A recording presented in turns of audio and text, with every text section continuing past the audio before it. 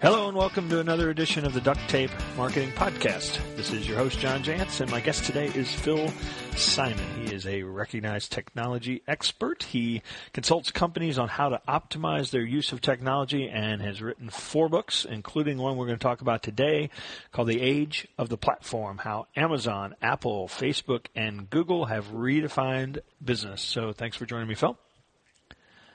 John, thanks for having me. So we'll get into those 4 big companies that we just named, but let's kind of set the bar for, what do we mean by a platform, I guess. Let's start with a definition of what makes a business or a concept a platform. Sure, John. I thought that it was really important for me to define my terms. Certainly today, the word platform has become a buzzword, and it seems like to me a lot of people use the term inappropriately. So the way I defined it early in the book and sort of developed throughout the book is that a platform is just an integrated set of planks, which of course begs the question, what do you mean by plank? Right. And to me, a plank is just a feature, it's an offering, it's a product, it's a service, it's an app, it's something. And the platform then is just the sum of the planks. And the reason that Amazon, Apple, Facebook, and Google have built these, I think, great platforms is that they combine platforms with these vibrant ecosystems that are taking the platforms in all sorts of new and exciting directions. So if you put that together, at least to me, that's a platform. So Netflix, for instance, isn't a platform. You can't build anything on top of it. It's a useful service, but you pretty much can't develop apps based on top of it. Whereas Google, 1998, was a standalone search engine, very powerful one, but just a search engine. Google became a platform. So it added Gmail and apps and Docs and YouTube and all these different planks in its platform. So hopefully that will kind of clarify this notion of a platform. Well, the companies that you chose to focus on in this, I don't think anybody would argue that, they're important platforms and important companies to study. But if I've been doing this long enough that I remember all of them in their infancy, and I don't know that the founders of those companies sat around and said, we're going to build a platform, did they? Well, it's a very interesting concept. If you take a look at Mark Zuckerberg, and this is detailed in some level in The Facebook Effect by David Kirkpatrick, at age 22 or 23, he used to argue with Sean Parker. And Parker would say, let's basically build a company and cash out. And Zuckerberg was saying, I don't want to build a cool website. I don't want to build a big company. I want to build a platform. I want people to build on top of Facebook. So to have that sort of clairvoyance at the age of 22 or 23 when most people can barely shave, I think is astonishing. Apple, I would argue, became a platform certainly by the time 2007 rolled around and Jobs dropped computer from Apple Computer's name. It's obviously a lot cleaner, but Apple was no longer necessarily a computer company. It had become a music seller, and you watch movies and all sorts of other hardware. So I do think that they've evolved, but that's, I think, the beauty of the platform. You don't necessarily have to have this 5 or 10-year plan. And when the future arrives, through your platform and by having these different planks, I think that you'll be in a better position. So if you're Amazon, for instance, this year the company is going to make $750 million by selling excess compute power to small businesses. Yeah. That's astonishing to me. There's just Jeff Bezos, I think, is one of the smartest guys on the planet, but there's just no way he thought that in 1995 when he started the company. Sure. Well, so let's go old school for a minute. Because these are all fairly new companies. They're obviously very involved in technology in the online world that we live in. But, what are some really old examples of companies that maybe did this pre-internet? Could you suggest that in a way, in the consumer goods space, that the Procter & Gamble built a platform that was really built more along the lines of brand extensions and buying up companies? And maybe that's a bad example, but I'm just trying to put some perspective. No, I actually hadn't thought of that before, but now that you mention it, I do like that example. Whether or not it's technically a platform under my definition, I guess ultimately it doesn't matter. But to your point, if you like, Tide to wash your clothes, then why not have some sort of a fabric softener or something related? So it is about sort of embracing complementary lines of business. No one says that if you're Google and you have a cool search engine, well, then you should give ballet lessons, right? That just doesn't make a whole lot of sense. So I do think that it makes sense to launch sort of a complementary line of service. But no, in chapter 2 of the book, John, I do say that this notion of a platform isn't a new one. You could arguably go back to even earlier than Procter & Gamble into things like railroads or into infrastructure, highway systems. So the reason, though, that the platforms today, I think, are fundamentally different is that they are, I think, a lot more consumer-oriented. Certainly, if you look at Microsoft in the mid-1990s, Microsoft's still a very powerful, very popular company, but it doesn't really have that sort of hip consumer cachet. People use Amazon, Apple, Facebook, and Google pretty much because they want to, not necessarily because they have to. And I know that Microsoft's opening up about 75 retail stores. It's just hard for me to imagine that those stores will generate the energy of an Apple store. Let's pick on Apple for a minute. I'm a big fan. I'm recording this right directly into my MacBook Pro as we speak. But, there'll be some, because one of the elements that makes a lot of these, these platforms work is sort of openness and the ability for people to build on top of it. And while, Apple has certainly created the ability for people to build on top. I mean, I've got dozens of apps on my phone that are built by third parties. There's an element of control that they have injected into the process that few others are getting away with. Oh, I would completely agree, but not necessarily everything, as you know, has to be open. So I would argue that Android is, for the most part, this sort of open system. But then if you take a look at what Jeff Bezos did with Amazon and the Fire, well, it's based off of a version of Android, but he carefully curated something like 250,000 apps, basically saying, I don't want the whole world open. I want to help people find apps that we think are relevant. So there is this inherent tension. Nothing is absolutely open. And even with Facebook, they've turned off in the past APIs to different services that they found objectionable. Or even if you go back, one of the things I mentioned in the book about the sort of political nature of platforms is after Roger Ebert, I think it was 6 or 8 months ago, tweeted something about a jackass dying through drunk driving. Well, he tweeted something that was controversial. The conversation spilled over to Facebook, and Facebook suspended his Facebook fan page because they just didn't want to get involved in the imbroglio. So to me, this book is hopefully the starting point of the discussions. It is not the definitive word because I think that platforms will continue to evolve. But it brings up a great point, though, because building a platform, and again, I'm trying to make this as relevant for my small business audience, too, who might sit out there and listen to this and say, well, we're not Amazon, we're not Facebook, how can we take this platform mentality? And one of the things that I think the point that you're making there, though, is it doesn't necessarily mean that you just throw it wide open and say, come and get it. I mean, you still have a sort of an overriding set of principles, a brand, if you will, that has attributes that you want to protect, right? Oh, absolutely. And let's remember, John, that Facebook didn't start off with 850 million users. Right. Amazon didn't start out being the world's biggest retailer, so these companies became larger because I think that for the most part, they were good at what they did, don't get me wrong, but then after that they did not become complacent. Certainly Google could have stood pat as the world's biggest search engine, but it chose to diversify.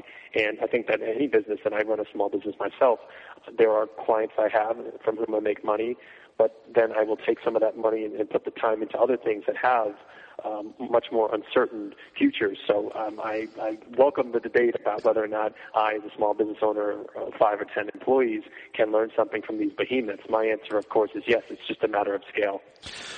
Well, but I wouldn't even, to me, part of the mentality, I sometimes people talk about what I do with duct tape marketing and the fact that I've, one guy sitting behind a desk most of the time built a brand that has gained a level of some recognition. And I've actually, I don't know that I am bold enough to call it a platform, but I have intentionally pursued elements that would allow me to extend not only the brand, but also extend how people could access it, how they could become a part of it, how they could actually help grow the community in a way that benefited them. And I think there is thinking, even starting a podcast and a blog and a newsletter and, all the various elements that you can bring to build this community. There is a platform element to that way of thinking. And again, I'm just trying to suggest that I think the smallest of businesses can take the thinking in this book and start using it to guide them strategically.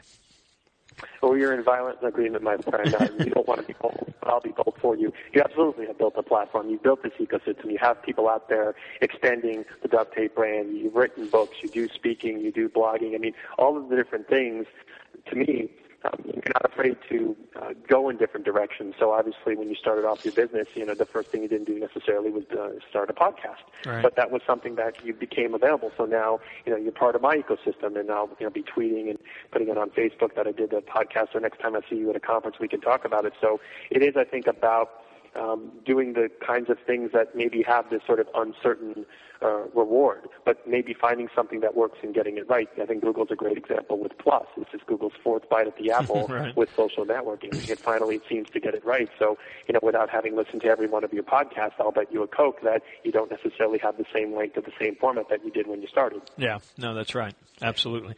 But I think the other element, too, that a lot of businesses can and should embrace is this idea of, I'm building this one piece, but it'll also serve these three other things if we hook them together in this way. And I think that, again, that's a very vague example, but I think that it's that sort of mindset that you're never building one thing to build one thing. No, and you don't know what's going to take off. For instance, when I first started writing books, I didn't necessarily know that it would lead to a speaking practice or that it would open doors and connect me with people like you. So, going back and you used the example of yourself, I'm also a self-employed person. I run a small business, and back in 2008, this is something I discuss early on in the book, I had my best year ever, but I decided that it was time to blow up my model because it just wasn't sustainable. Mm-hmm. And for me, making all my money through one type of consulting was very dangerous, and there was no such thing for me as passive income. So obviously that's something that the book tries to address, not knowing where the future is going, but possibly being better prepared when it gets there because, look at a company like Yahoo, and no one knows what it's doing or where it's going. And now it's trying to play catch-up. So, imagine if you were kind of leading a little bit. There's one of my favorite quotes is from Wayne Gretzky. I was successful as a hockey player, not because I went to where the puck was, but to where it was going to be. Right. Yeah, that's a good one. So let me ask you, this will be the toughest question. I'm just giving you a warning. Toughest question probably, maybe not. Who should be on that list? So you've listed those four that have, figured it out and that are doing it.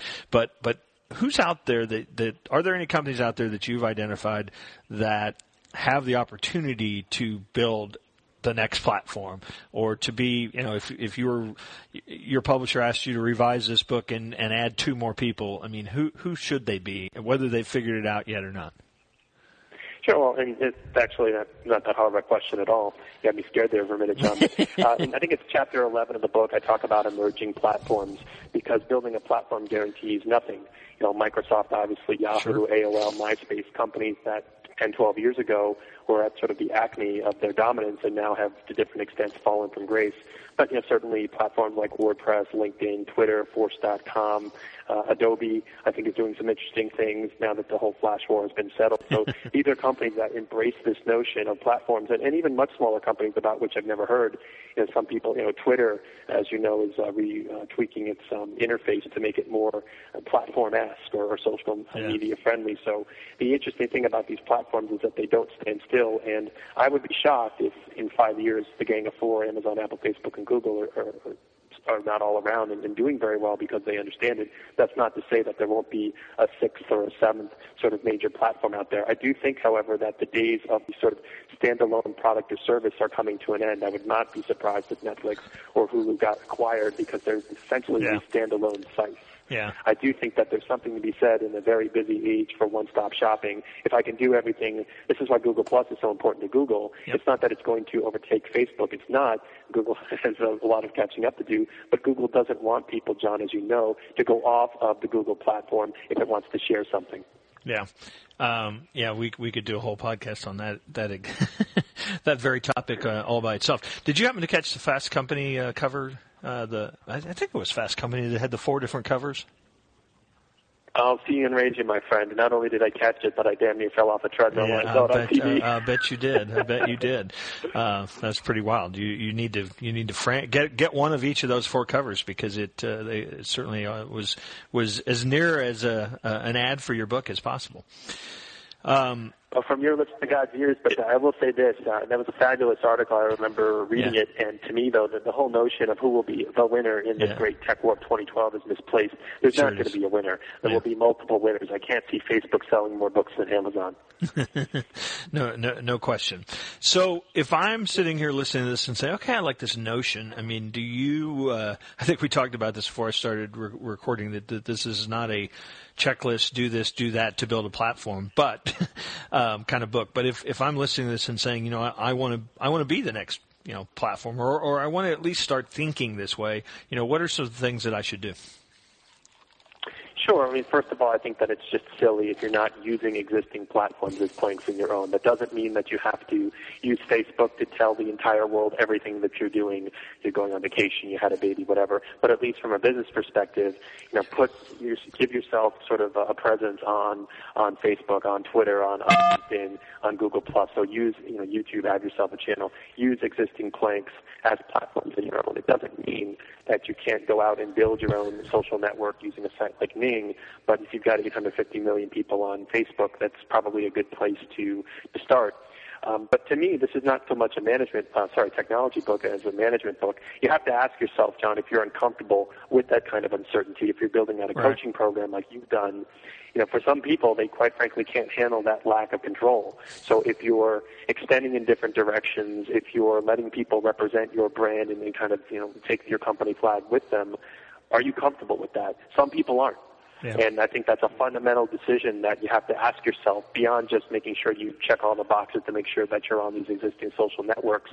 Ask yourself if you're uncomfortable with that kind of uncertainty, because not every company has to be a platform. I would argue, as I do in the book, that the companies that are doing very well are these ones that have these ecosystems that take their platforms in all these different directions. But I contrast late in the book eBay versus Amazon. There's nothing wrong with eBay as a company, but if you would put $1,000 in the stock market and in eBay instead of Amazon right now, you're kicking yourself, right?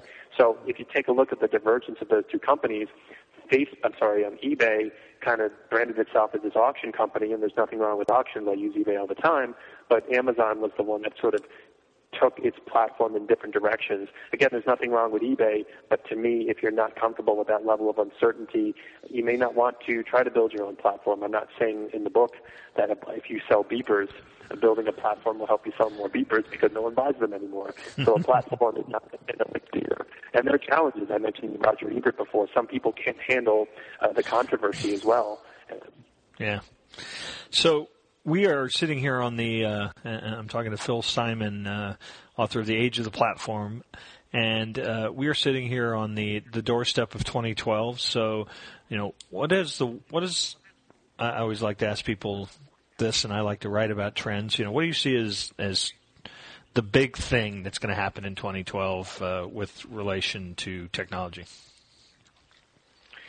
Well, it's certainly not slowing down. It's not going to stop. I think the consumer ultimately is going to win. And you see Google Plus adding different features, if you like, to just the Google Plus plank. Ultimately, I think you're going to see convergence. So it's Facebook, in response to Google with the Hangouts, Plus added integration with video Skype, and they looked at things and they added the timeline. So these things will continue to change and to evolve, and ultimately I think that the consumer wins. Yeah. A company like Netflix is in, I think, a lot of trouble because now you have, aside from Hastings tweaking the pricing and kind of irritating some of his customers, now you have Apple with iCloud, you have Amazon with the Fire, you have Google now putting movies on YouTube. I think that in a way we'll see more consolidation. I'm not too high on companies that just do kind of the one thing. I think they may kind of fold into other ones, but I certainly don't have a crystal ball, and if I could predict the future, I wouldn't write books. I would pick stocks. Yeah, well, I'm looking actually at a business proposal that I'm going to join with a couple partners, and we're going to start a movie rental store. What do you think about that? You wouldn't have gotten to this place in life, my friend, if you stuff like that. So I'll just leave it at that. But no, I'm very curious. I think in the book I talk about 2012 and beyond. And I think that these platforms will continue to collide. Obviously the term frenemies or co-opetition comes to mind. They're kind of like kids in a sandbox. They get along pretty well, but all of a sudden they start throwing sand at each other, or it's like the game Risk.